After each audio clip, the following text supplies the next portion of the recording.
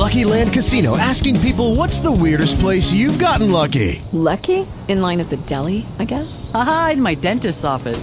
More than once, actually. Do I have to say? Yes, you do. In the car before my kids' PTA meeting. Really? Yes. Excuse me, what's the weirdest place you've gotten lucky? I never win and tell. Well, there you have it. You can get lucky anywhere, playing at LuckyLandSlots.com. Play for free right now. Are you feeling lucky? No purchase necessary. Void where prohibited by law. 18 plus. Terms and conditions apply. See website for details.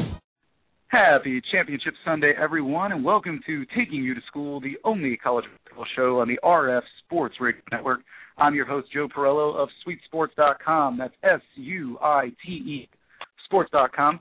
Alongside me, as always, is Kels Dayton of Roundball Daily. Kels also writes for Sheridan Hoops and Slam Magazine. Kels, I know you're a big fan of Championship Week. How pumped are you for these conference tournaments? Oh, this is the best time of the year, Joe. I can't believe it's already here. It's just unbelievable. So many games on all day and all night, all week long. You can't ask for anything better than this. This truly is the beginning of a really great time of year, March Madness. You get to see all these teams that maybe you don't get to watch a lot during the year because they're not on national TV, and they kind of get the spotlight shown on them a little brighter this week. So it's obviously very, very nice. As always, you listening at home, if you'd like to call in and speak to Kels or myself, the number here is 323-927-2906. Once again, that's 323-927-2906. Also, if you're looking to get in on some of that March Madness, RF Sports Radio has a promotion going on right now, so you can buy tickets to the big dance. Head to rfsportsradio.com for more information on tickets and venues. Kels, let's go back into those smaller conference tournaments. Start there. Some teams have now officially punched their ticket to the big dance, got into the field of 68. Florida Gulf Coast punched they became the first team to punch a ticket to the dance, and it's also their first appearance in school history. The Eagles knocked off Mercer to win the Atlantic Sun yesterday. Harvard going to its second consecutive NCAA tournament. The Crimson beat Cornell yesterday to win the Ivy League. And, you just have to feel good for those sad saps at Harvard. Those guys don't have much going on.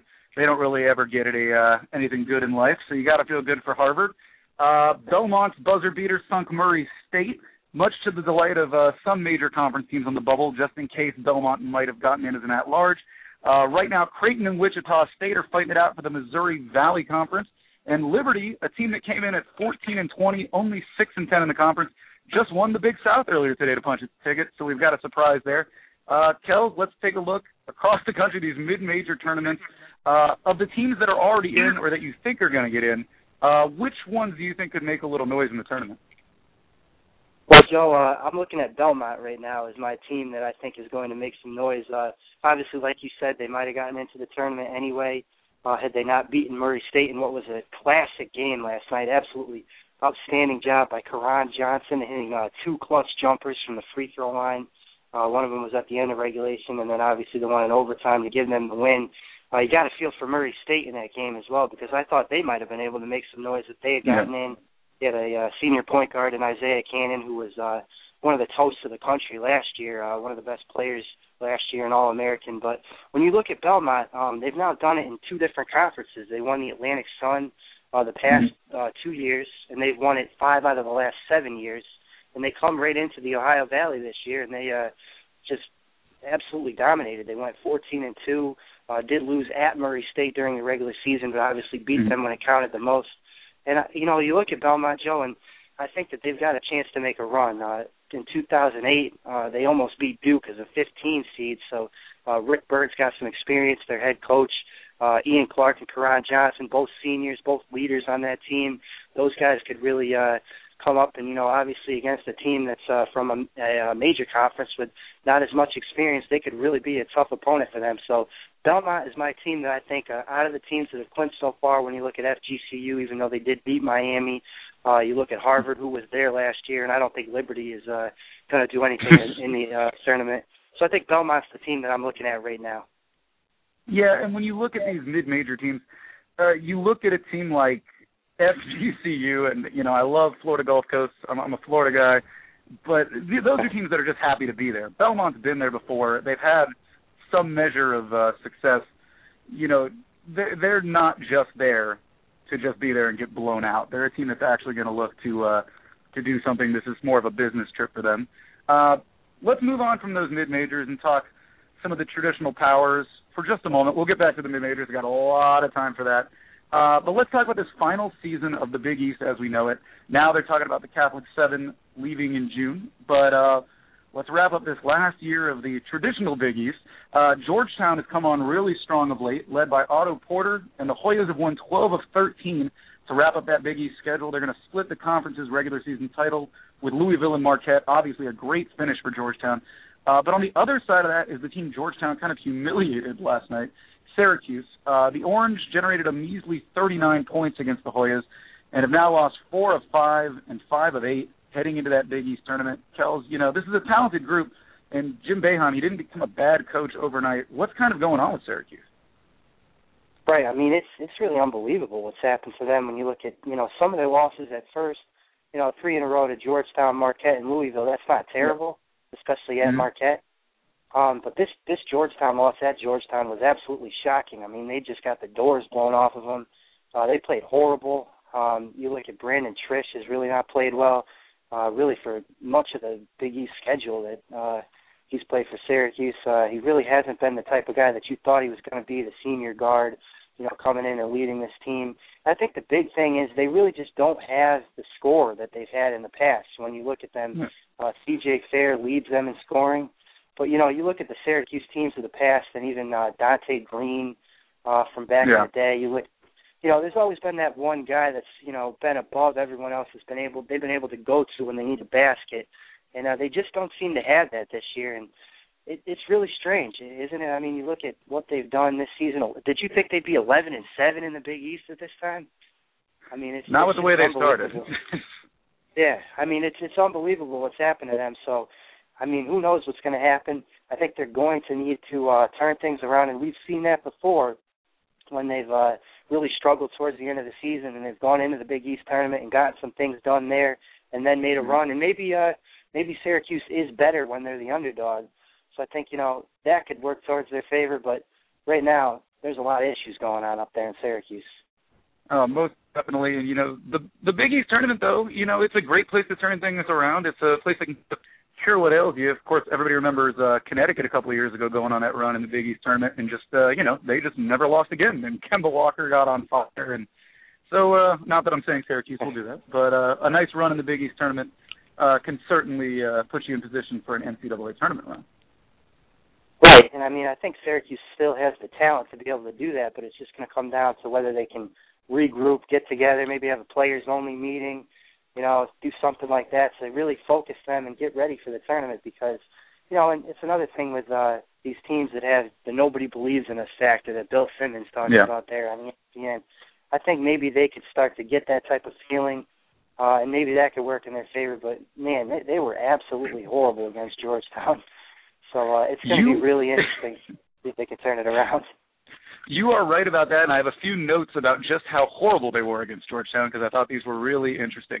The 39 points they scored was the lowest the Orange have scored in a game since 1962 when they beat Kent State 36-35. It's the lowest they've scored in a loss since 1950 when they lost 43-36 to Duquesne. And Duquesne, Duquesne's probably the third best team in Pittsburgh right now. So obviously some pretty rough times for Boeheim's bunch. They're really going to need to pick that up. Like I said, Madison Square Garden's a good place to correct some things, but it's going to be tough. Reminder to you at home, if you'd like to call in, give us your thoughts. Once again, the number here is 323-927-2906. Once again, that's 323-927-2906. And we'll move on. We'll go across the country a little bit, talk about some bubble teams.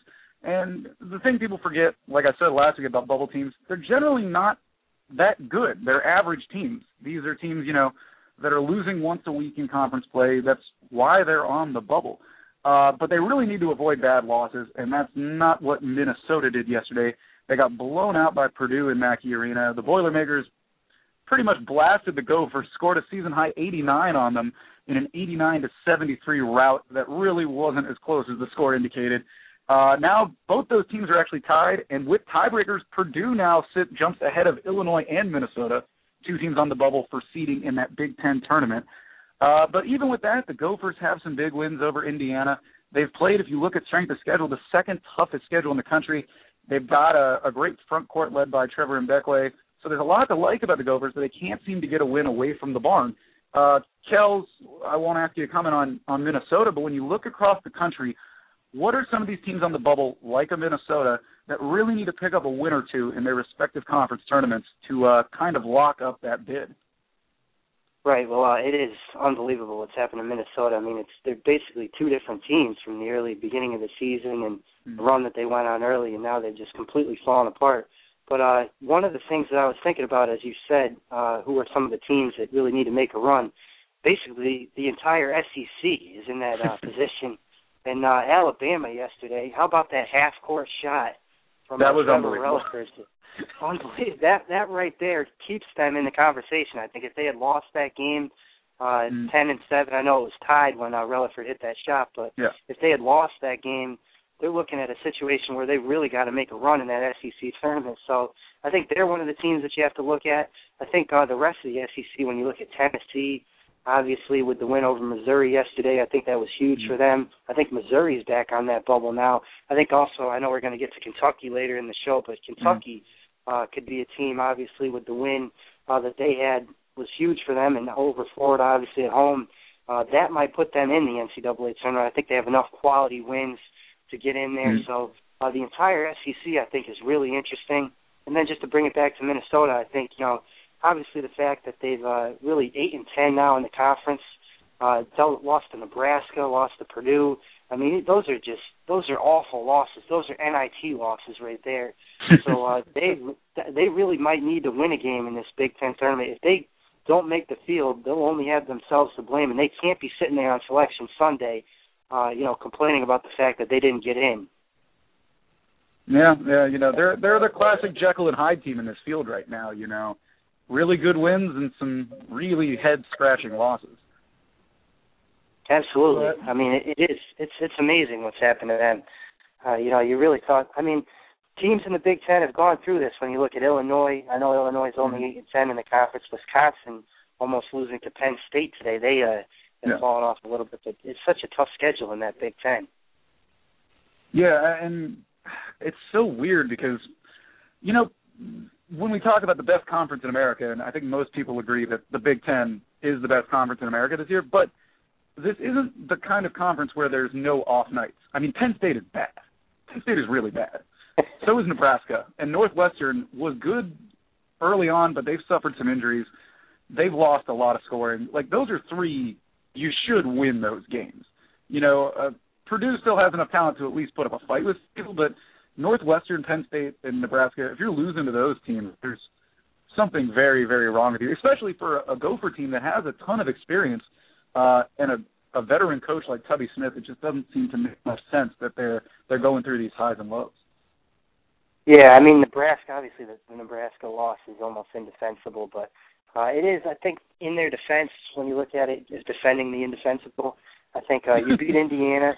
You kill Penn State in the next game. It's almost like a letdown game heading at Nebraska. They did only lose by 2, so it's kind of a tough place to play. But the Purdue loss, just kind of augmenting that with the Purdue loss, it doesn't make any sense what's happened to them.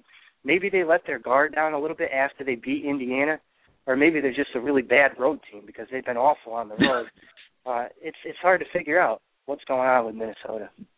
Yeah, I think they're just a really good home team. That's kind of been my theory on Minnesota, that they're not a great team, but the barn is a really tough place to play, and they have a good front court. They force you to take a lot of outside shots, and when you're playing on the road in the Big Ten, teams typically don't shoot very well and don't get – the Big Ten officiating from home and away is a large discrepancy.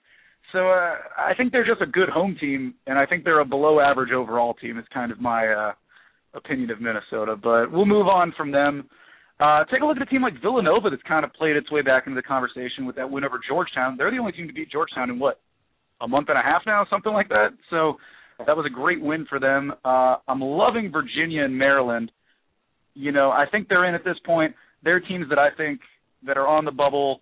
They probably want to pick up another win just to make sure. And I love Alex Len from Maryland. He's one of those big guys that dang it, when he asserts himself, he can be dominant. It's just a matter of will he do that? And you look at a guy like Joe Harris out of Virginia, such a complete player offensively, really good ball handler, great outside shooter, not a phenomenal athlete, but he just has so many tools, and he's always going to give the Cavaliers a chance to win.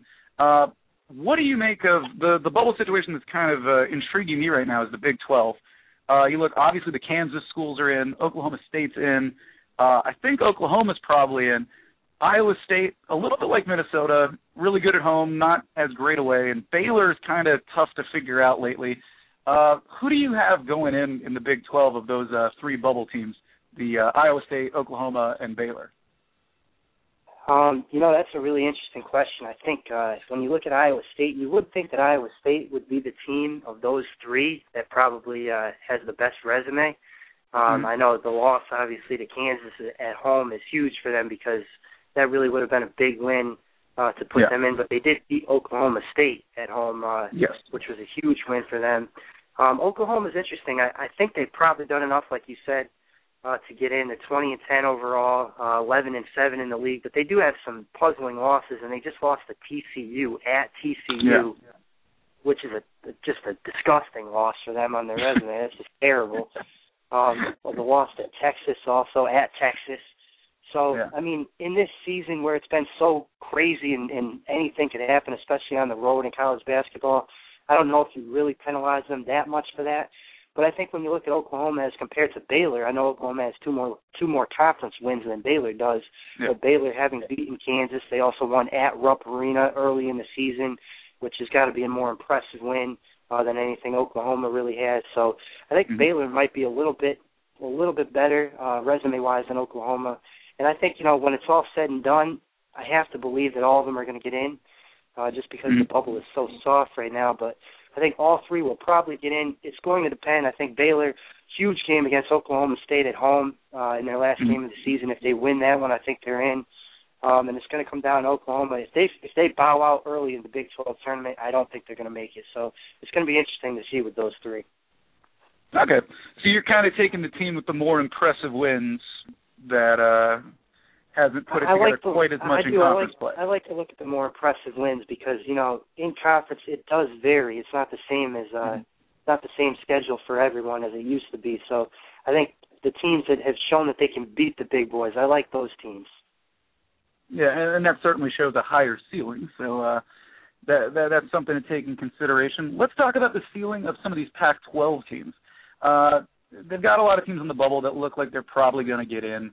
They're probably going to get 5, maybe 6 teams into the tournament. You look at Oregon, Cal, obviously Arizona, UCLA, and surprise, surprise, Colorado's come on really strong. But as many teams as they're going to get in, do any of these teams really look like a serious Final Four, even Elite Eight contender? Because I'm just trying to sort out, obviously Arizona is a very, very talented team. They've got some kind of head-scratching losses. Oregon looked really good in the beginning of the year. Now I can't figure them out. They really don't do much well other than rebound. So is there anybody in the Pac-12 you like that can maybe surprise somebody? I think Arizona really started off the season really well. Obviously, I think they won, their first 14 or 15 games and then lost at Oregon, which is not a bad loss. You really look at some of their early losses, they started off with a top 10 team, but they really struggled down the stretch, lost at Colorado, at USC, which is a tough loss for them. And I don't know if they can make a run at this point because really talent-wise, I'm not sure how much talent they have, if they do have top 10 talent or if it was just, a function of the schedule. They got Florida, which was a big win at home in a one-point game, and they came back in that game. They were down, I think, 8 with about a minute and a half left to play in that game. But, UCLA is interesting, Joe, because they're 23-8 right now. Not a lot of people talking about them. They're kind of sneaking around. They finished off the outright Pac-12 championship, 13-5 in the conference. Did have some bad losses early in the season. They lost to Cal Poly at home, which I don't know how that's even possible. But Oregon, I think, it's interesting to see. Oregon's obviously been Jekyll and Hyde. Jekyll and Hyde. Jekyll and Hyde, I like that. Yeah. But, it's interesting. I think, there's a lot of teams like that, but there doesn't really seem to be one that's going to make a run. Other than UCLA, I think they could make a run into the Sweet 16, possibly Elite 8 with the talent that they do have. and the fact that they have kind of come on strong, winning 5 of 6 here at the end of the season. Yeah, and obviously UCLA, a lot of young talent too. You know, they're relying on some freshmen, obviously guys like Shabazz Muhammad, stuff like that. And you know, Arizona's pretty young too. Arizona had one of the best recruiting classes in the country last year. They're leaning on some freshmen. So I don't know. I keep going back and forth in my head on whether we're giving the Pac-12 too much credit or too little credit by getting all these teams in, because I'm just not sold on it being a top-to-bottom great conference. And next week we're going to have my buddy David Lombardi covers Stanford and the Pac-12 and recruiting out there, and maybe he can give me a little bit more perspective on this. He watches all the different games and gets to sit courtside because he's a jerk. But anyways, let's stay out west. I know there's a conference out west that you're pretty fond of in the Mountain West. It's been a pretty fun conference this year. New Mexico and UNLV and San Diego State's always really fun to watch. But, you know, Boise's on the bubble this year. Colorado State's playing well. I believe Boise just beat San Diego State. So what do you kind of make of the Mountain West? How many bids does this, we call it a mid-major, but they might get as many teams into the tournament as some of the major conferences. Right, and they only have 9 teams in the conference, too, so I think they could get 5 out of the 9, which would be really interesting to see. You look at New Mexico, obviously, 13-3 in that league. They've been the best team all year long. But besides them, there are a lot of heckle and jive teams in that league as well. You look at San Diego State, 9-7 in conference. They have more talent probably than anyone in that league. When you look at James Franklin, who's a great player, Chase Tapley. They got a lot of experience, too, and their coach, Steve Fisher, one of the best coaches in the country. I think he's really underrated. You look at UNLV as well. UNLV has one of the best players in the country and could be a top draft pick in Anthony Bennett. But they're only 10-6 in the league. They've got some puzzling losses as well. They lost at Air Force. Air Force is another team that's been coming on 8-8 in that league, which is a very strong showing for them, 17-12 overall. If they make some noise in that conference tournament, they could be a team that could sneak in backdoor to the NCAA. Right now, I'm looking, Joe, I got New Mexico, I got Colorado State, UNLV, San Diego State. I think those 4 are locks. I think all 4 are going to get in unless San Diego State loses in that first round of the conference tournament. I think that could pose some problems for them. Boise State probably needs another win. I think they probably need to win the first-round game. They will be playing San Diego State again. Big game. Huge game, and I think that's going to be interesting.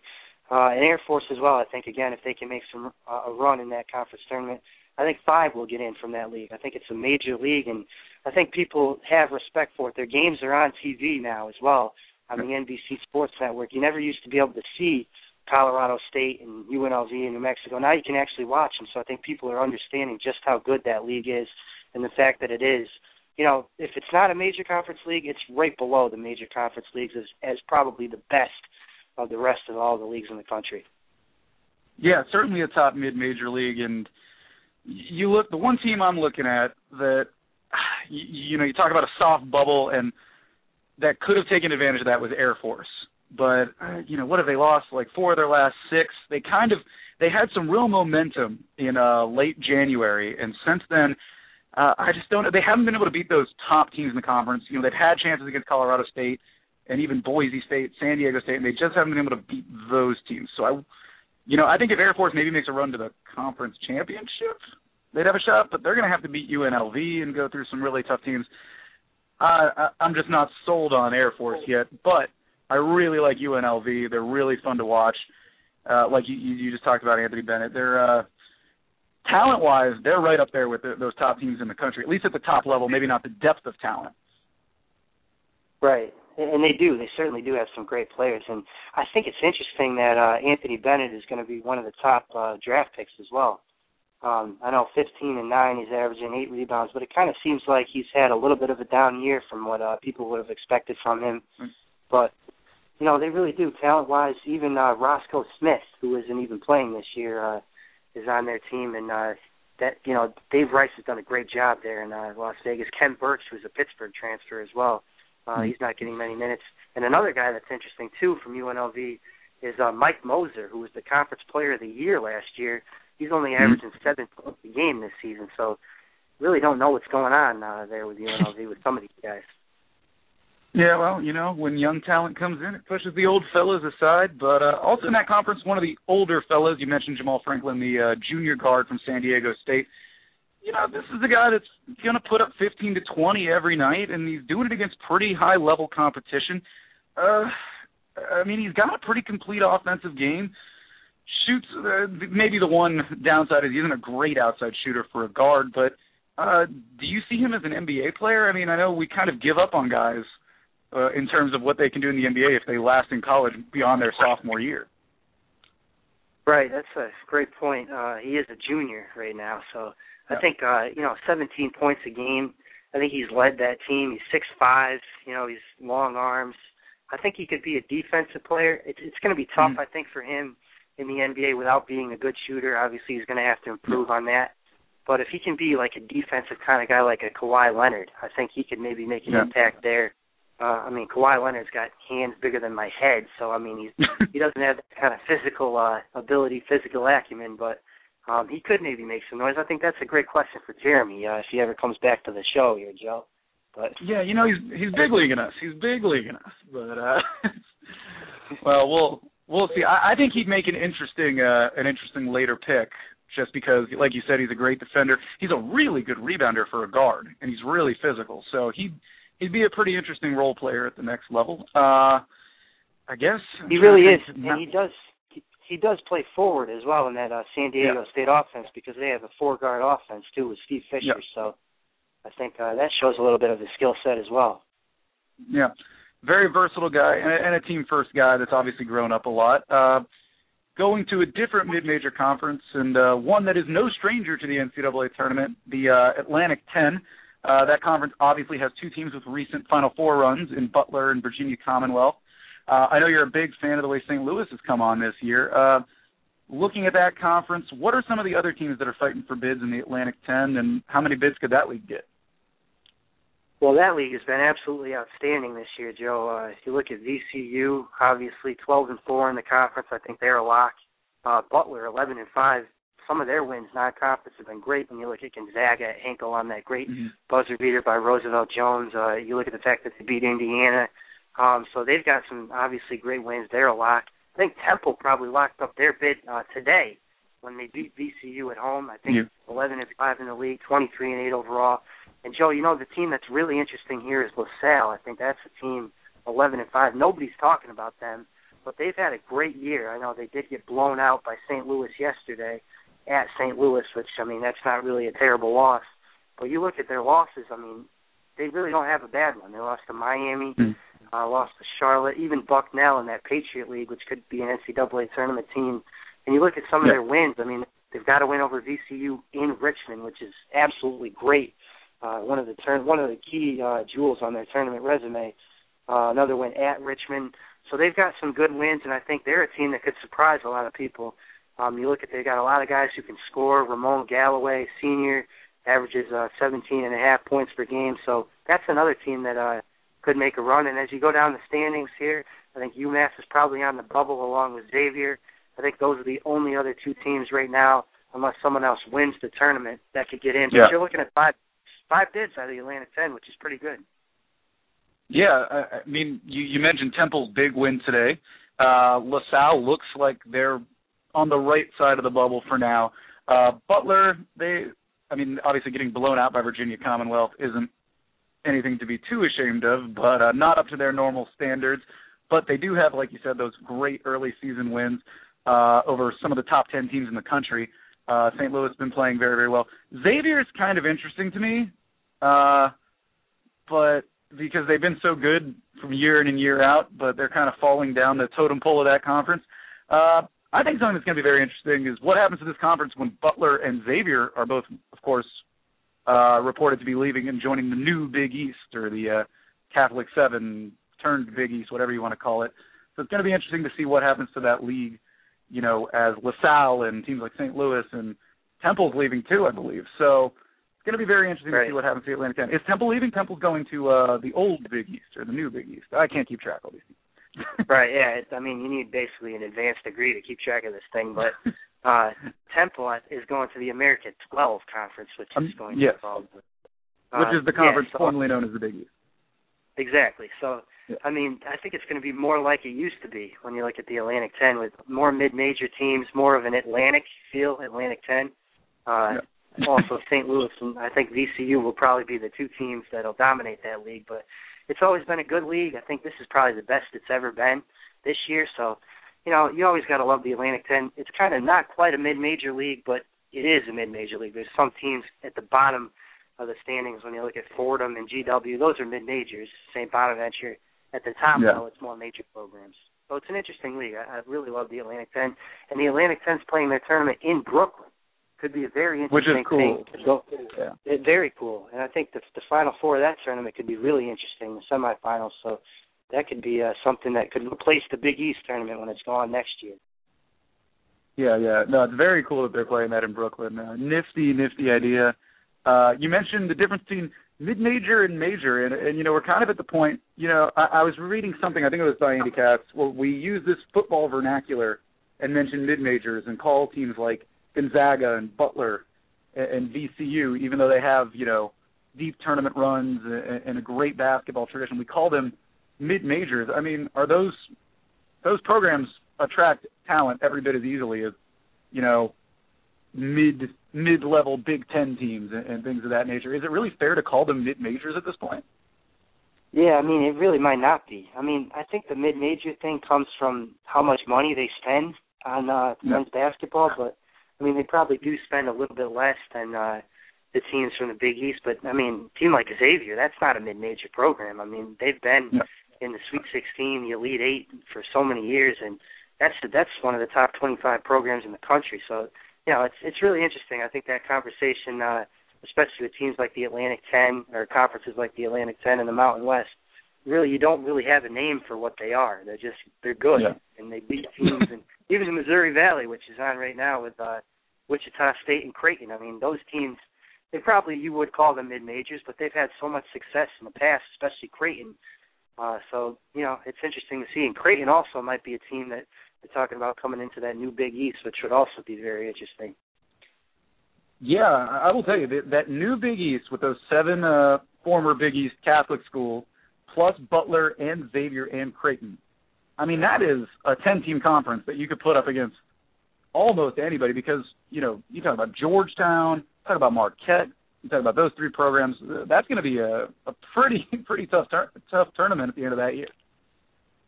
Yeah, and, you know, that's something that brings up another good point is how will those teams do? Will they beat up on each other? Will Creighton have success in that league against, like, a Seton Hall and a Providence? It's going to be interesting to see what happens in that league.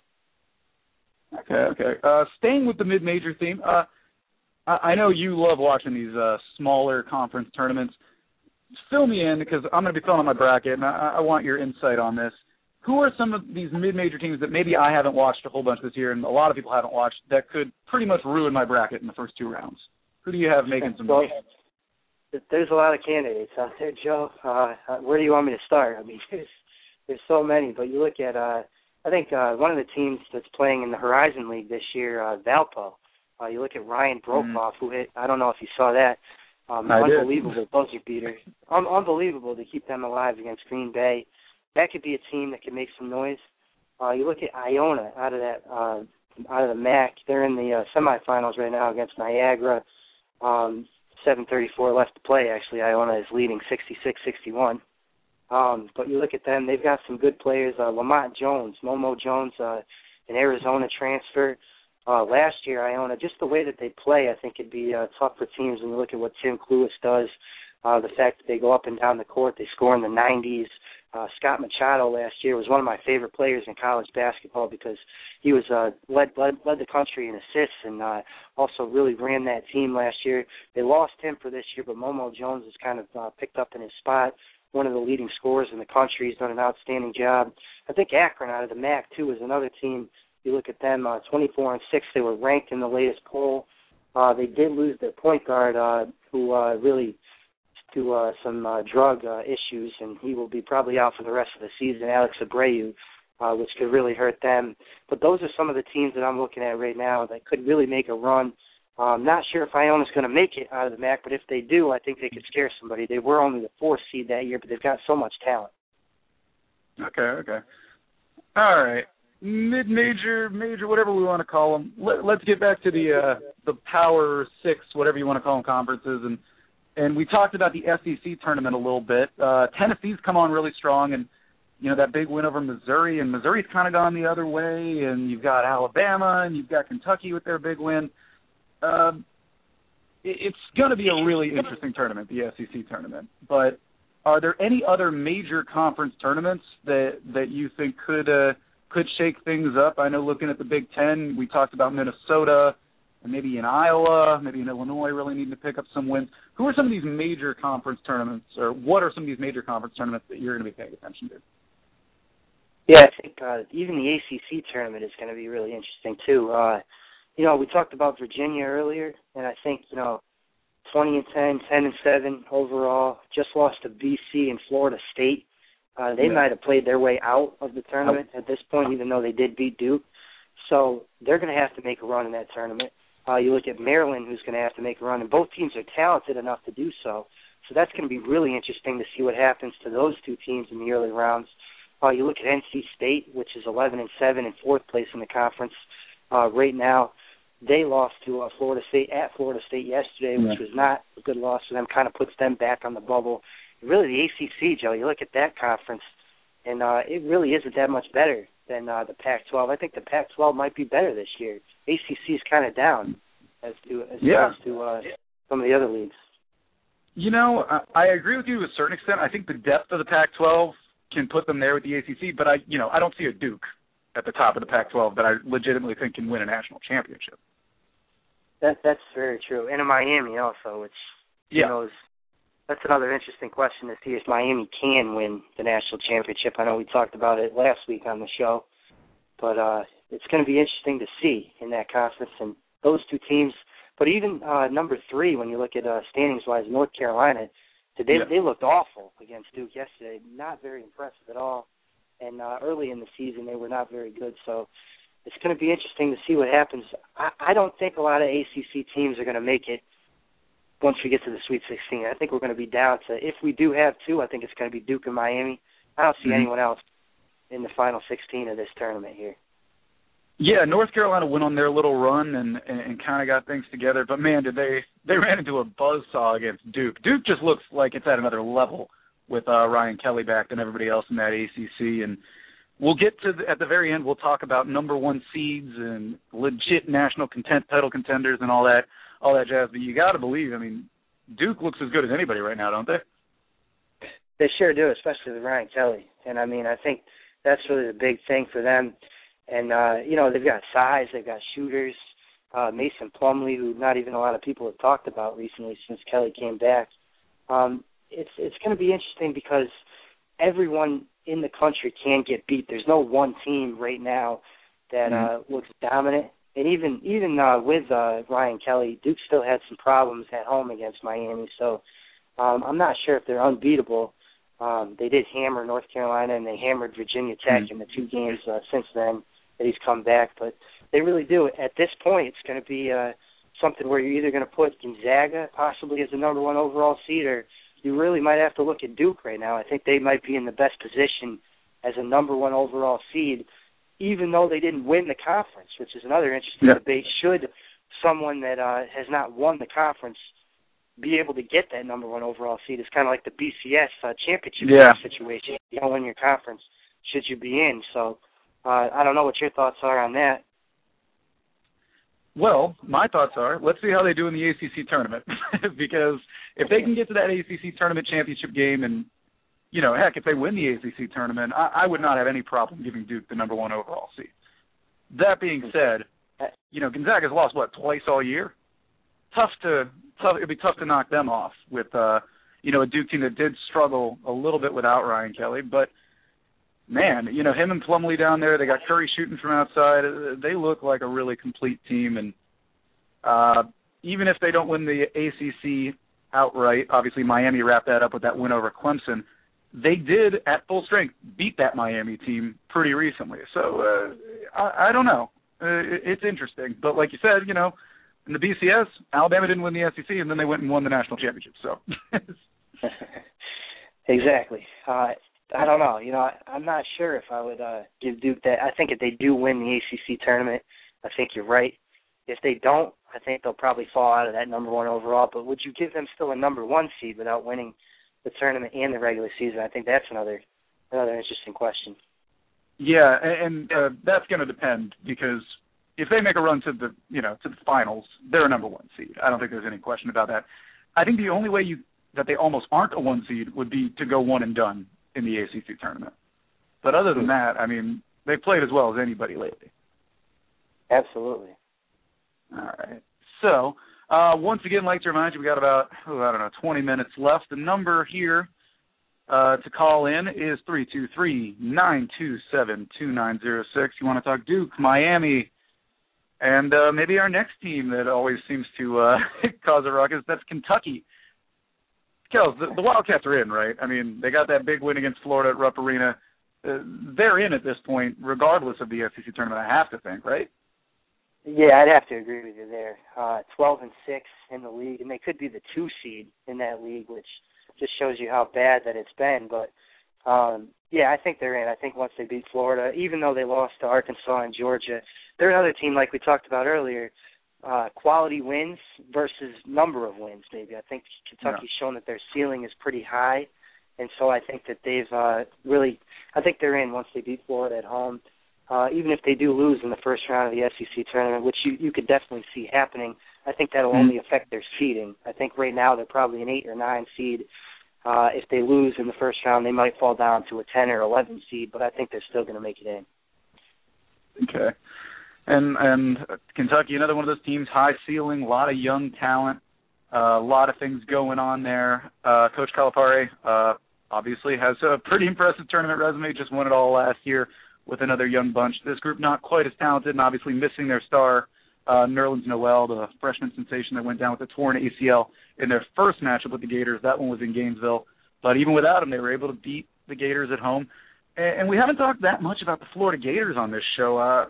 We've assumed they're in. Obviously, I think that's still a definite safe assumption. They're in the tournament, but they've quietly lost a couple games and haven't looked great. What do we make of Florida? They've kind of played their way out of being a number one seed. Are they a legitimate Final Four contender right now in your mind? That's really something that has really been tough for them in the past month because you look at losing at Missouri, at Tennessee, and at Kentucky. Those are 3 road games, but still those losses don't exactly inspire confidence in you. I think they were absolutely dominating everyone until they lost to Arkansas on February 5th. I mean, they were winning games by scores of 75-36, 82-47, just absolutely mowing down everybody else. And they really have kind of, I know they lost Scotty Wilbekin for a little bit. He's come back. So I think, they've done a good job of, keeping the ship steady during that time. And I don't think they are a number one seed right now, even if they do win the SEC tournament, because I think there's not enough quality wins for them to get in their path. But I think when they make the tournament, it's going to depend on their draw, and they're a team, obviously, with a coach in Billy Donovan who knows how to get them to the Final Four. So I'd say, yeah, they can still probably reach the Final Four. They probably still have the talent for it, but certainly not inspiring confidence at this point. Yeah, they're a very interesting team, and next week we're going to have Julie Quittner, who covers them for the Gainesville News, and we're going to get her on, talk a little SEC basketball as well. We're going to have a 2-hour special for you next week of taking you to school. And my goodness, 2 hours of us. Can you think of anything better, Kels? Yeah, that's a long class. I'm taking you to school there. It's like a full day. That's why we're getting a lot of guests, so you don't have to just listen to my voice for 2 hours. Okay. So anyways, getting back to the Gators, they're, like you said, they're really talented. They've got some versatile bigs, guys like Murphy that can really shoot it. The thing that when I watch them, it's all about Kenny Boynton, and when he's asserting himself, man, are they tough to beat, and he just seems to disappear in some games, like he did against Kentucky, and I really like Kenny Boynton. He went to my high school. He's an American Heritage Patriot, so I got to give him a shout-out there. Oh. But he's going to be kind of the key for them going down the stretch. Yeah, you didn't know that, did you? I'm a Kenny Boynton fan. the second most famous alum of your high school then. Exactly. You know, my high school is doing a special on guys who work in sports, and I'm going against Kenny Boynton and Eric Hosmer for that feature. So I'm probably not going to get it. Oh. I don't know. You're a dark horse. Dark horse contender. I'm a bracket buster in that one.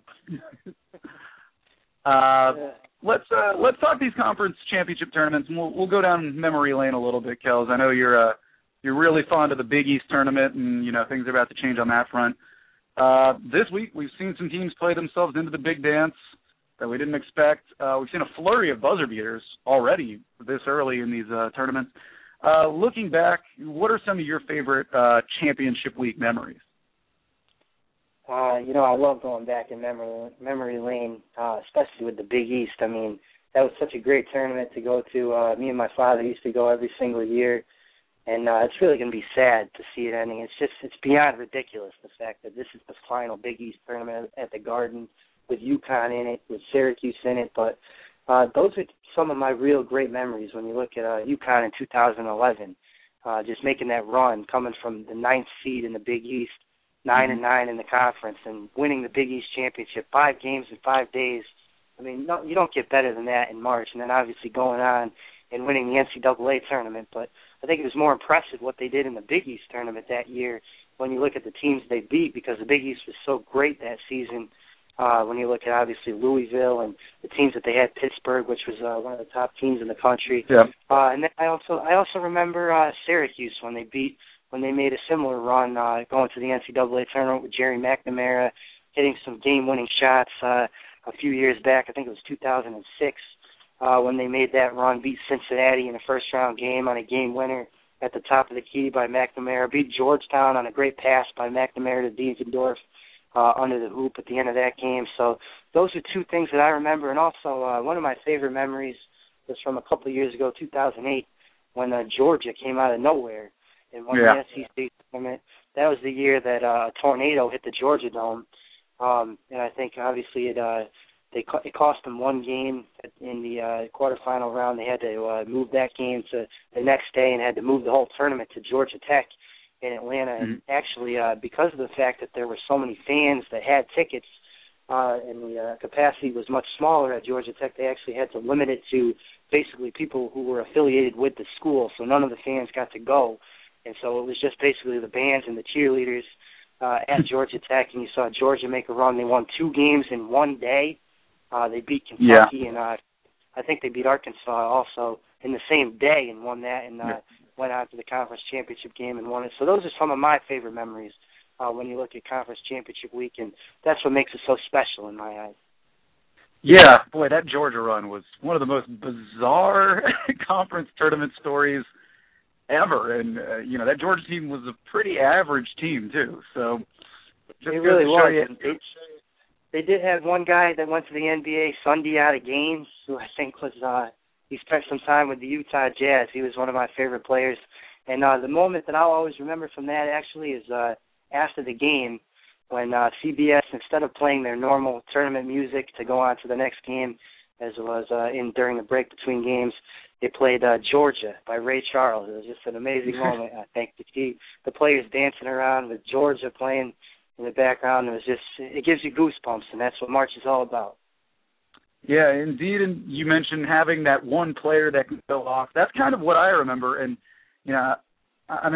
I'm from Pittsburgh. I grew up in Miami, but I've always been a Big Ten fan, and maybe that's why I suckered myself into going to school in Indiana and going to Purdue.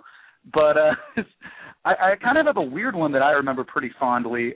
Back in 2001, one of the first couple Big Ten tournaments, I think this was like the 4th or 5th Big Ten tournament, and it was one of those really average Steve Alford-led Iowa Hawkeye teams. They kind of came out of nowhere. Iowa was the 6th seed. It was a pretty weak Big Ten field. They were 7-9 in the conference. They were just really mediocre. They weren't anything special. And they had just lost Luke Recker, who was one of their best players. But Reggie Evans just went ham on the entire Big Ten. They rolled off wins. They beat a bad Northwestern team. They shocked Ohio State, beat maybe the best Penn State basketball team ever. And then they went on to beat Alfred's alma mater, Indiana, in the championship game in a really close one to punch their ticket to the tournament. They went on to beat Creighton in the first round of the tournament that year, a pretty good Creighton team, but they did eventually bow out to Kentucky. And I just remember, man, like, where did Iowa come from? Holy hell. And, it was just one of those things that you pay attention to a specific conference and you see a team come from out of nowhere, and that's kind of the stereotypical story this time of year, and that's why these tournaments are so fun to watch. And actually, I believe that was Steve Alford, his only NCAA tournament win at Iowa before they canned him, and led to some, coaching upheaval in Iowa City that has now eventually led to McCaffrey getting the job, and he's doing a pretty good job with the Hawkeyes. But that's kind of my one weird tournament that I always think of.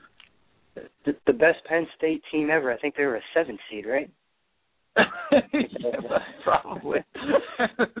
They weren't that good. That just tells you about Penn State basketball right there. But it's a football school. It's a lot like saying the best Indiana football team ever back in 2007 that went 7-6. So yeah, that's a very good comparison. They have their magical run. At least Kentucky's made some runs to the Gaylord Hotel's Music City Bowl. But Indiana's best team, I think they made that magical run, went 7-6 with a loss in the Insight Bowl. That was their magical run. Magical season. And what is the movie coming out about that year? I don't want to get too off subject. We only got 10 minutes left, but that actually was a great story for them, and I hate Indiana. But Terry Hepner, their coach, who originally coached at Miami of Ohio, coached Ben Roethlisberger, went to Indiana, said it was his dream job, and he died the year before. And he had the dream of Indiana playing 13 and getting them back to a bowl game for the first time since 92. And they ended up making a bowl game the year after he died. So it actually was a pretty amazing story, even though they had to beat my alma mater to get to that bowl game. And I was really upset at the time. But that's neither here nor there. Great story that has absolutely nothing to do with what they're talking about. Let's get back on subject here. And, Kels, I got to ask you, who are your 4 number 1 seeds right now and your number 1 overall seed? We're not talking hypotheticals. What do they do, in the tournament? As things stand right now, who are your top 4 in order? And who right now do you think is your pick to win the national championship? Well, I'm not really sure what awards we get for radio. I know it's not the Emmys or something like that, but I'm going to make an award-winning segue right here from that Indiana football team into Indiana basketball. I think they're going to be obviously a number 1 seed. I know you like that segue, but I think they probably have done enough to earn a number 1 seed in the tournament. I think they kind of just been the team all season long. I know they still have a game against Michigan, and it's going to depend on what they do in the Big Ten tournament, but I think they have done enough to earn that number 1 seed. I think Duke obviously has done enough. I think Georgetown's the other team. I think they're another team out of the Big East, obviously, with what they've done, even if they lose in the Big East tournament, which would not surprise me because there's so many good teams in that league, and I don't think Georgetown's invincible, but I think they've done enough to earn that number 1 seed.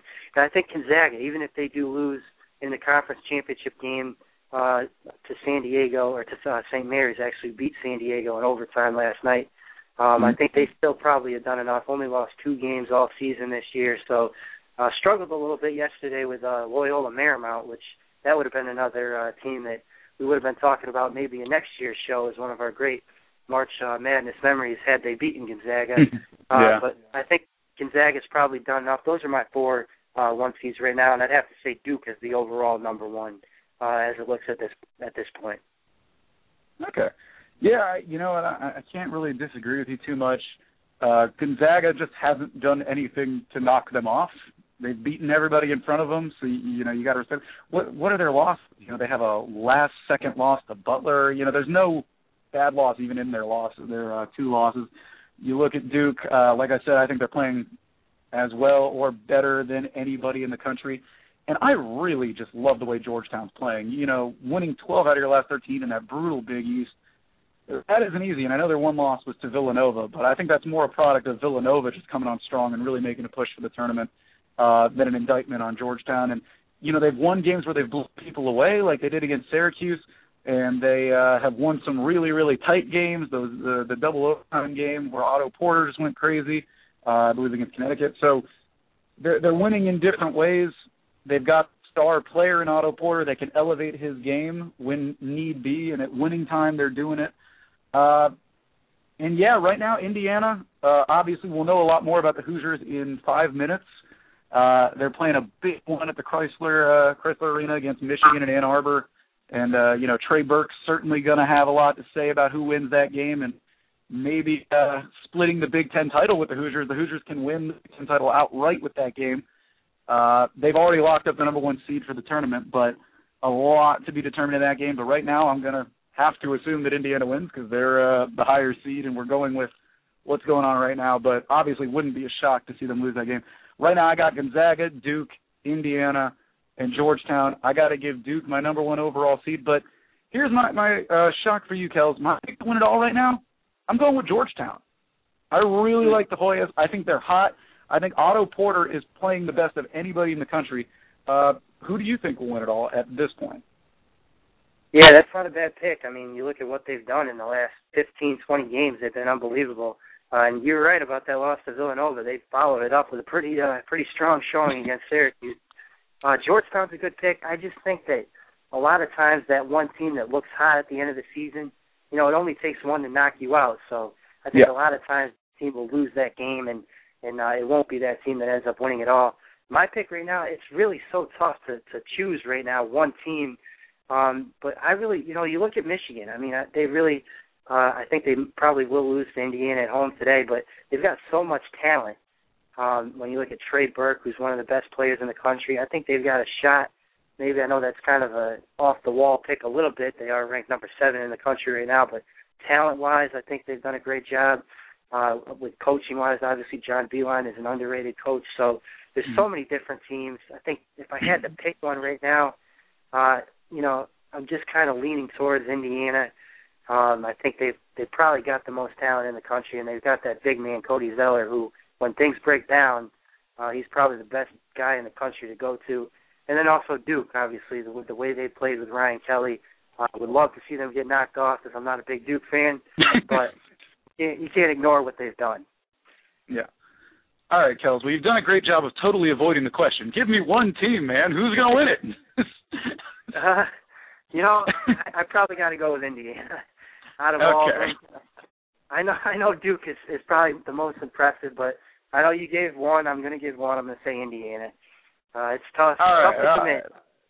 I can't commit. A couple weeks ago, I would have said Indiana emphatically. I still think they're the best team in the country, but I just love the way Georgetown's playing lately, and I think Otto Porter, when he gets going, is tough to stop. I love Georgetown defensively, and I think when things go to the half court, like you said with a Cody Zeller, the games are going to slow down in the tournament. You need some way to score in the half court, so that's why I really like Indiana. Obviously we don't know how the bracket's going to break down, and when you look at the bracket, you might say, this team has a great draw or what have you. But I got to say, Georgetown's my pick, but tough to go against Indiana. We talk about Oladipo all the time. He's such a great defensive stopper. He gets things going in transition for them. But in the half court, they've got guys like Jordan Hulse who can knock down the open three, and Zeller who demands a double team down on the block. They're a really, really complete team. And you talk about Michigan. I think Michigan, if you just had the families of those guys playing, they'd be unbeatable. They got Tim Hardaway Jr., Glenn Robinson III. They've got Al Horford's younger brother. That's a family affair right there. Michigan would be able to win with, if they had Horford, Glenn Robinson, and Tim Hardaway, they'd be pretty unbeatable. But, man, the Big Ten, meat grinder at the top. Really, really great teams. Yeah, I mean, Michigan would probably win that father-son tournament that they have after the NCAA tournament. But and another team, Joe, that we haven't talked about is Louisville, too. I think they're another team that can make certainly a run, certainly has the talent and the coach to make a run for that championship. So I think they're another interesting team. Yeah, I mean, I'll never sleep on Rick Pitino to get a team to the Final Four at least. He's got a recent resume with them, and obviously he's done it pretty much everywhere he's gone. We got, what do we have, 1 minute left. I guess I'd like to remind you all that RF Sports Radio has a nice portal on their website. If you want to buy some tickets to the big dance, you want to go catch some of the madness of March, you can go to rfsportsradio.com and click through there to get your tickets. Next week, we are going to have a 2-hour-long Selection Sunday special. Maybe we'll get Jeremy back on. I don't know. You think he'll join us next week, Gil? For the 2-hour special, I mean, maybe you could carve out, 15 minutes of that. It's possible. Hopefully, like I said, we're going to have some guests coming to you that cover multiple teams across multiple conferences. We're going to have a West Coast guy give us his West Coast bias. We've got one of my good friends, Julie Quittner, coming to you from the SEC. So we're going to have a lot for you next week. We're going to break down kind of in real time as those last results come in, who's going to be in, who's going to be out. So once again, thanks for tuning in, taking you to school. I'm Joe Parello of SuiteSports.com. That's SUITE Sports.com. He's Kel Dayton of Roundball Daily. Thanks for listening, and we'll see you next week for our 2-hour special.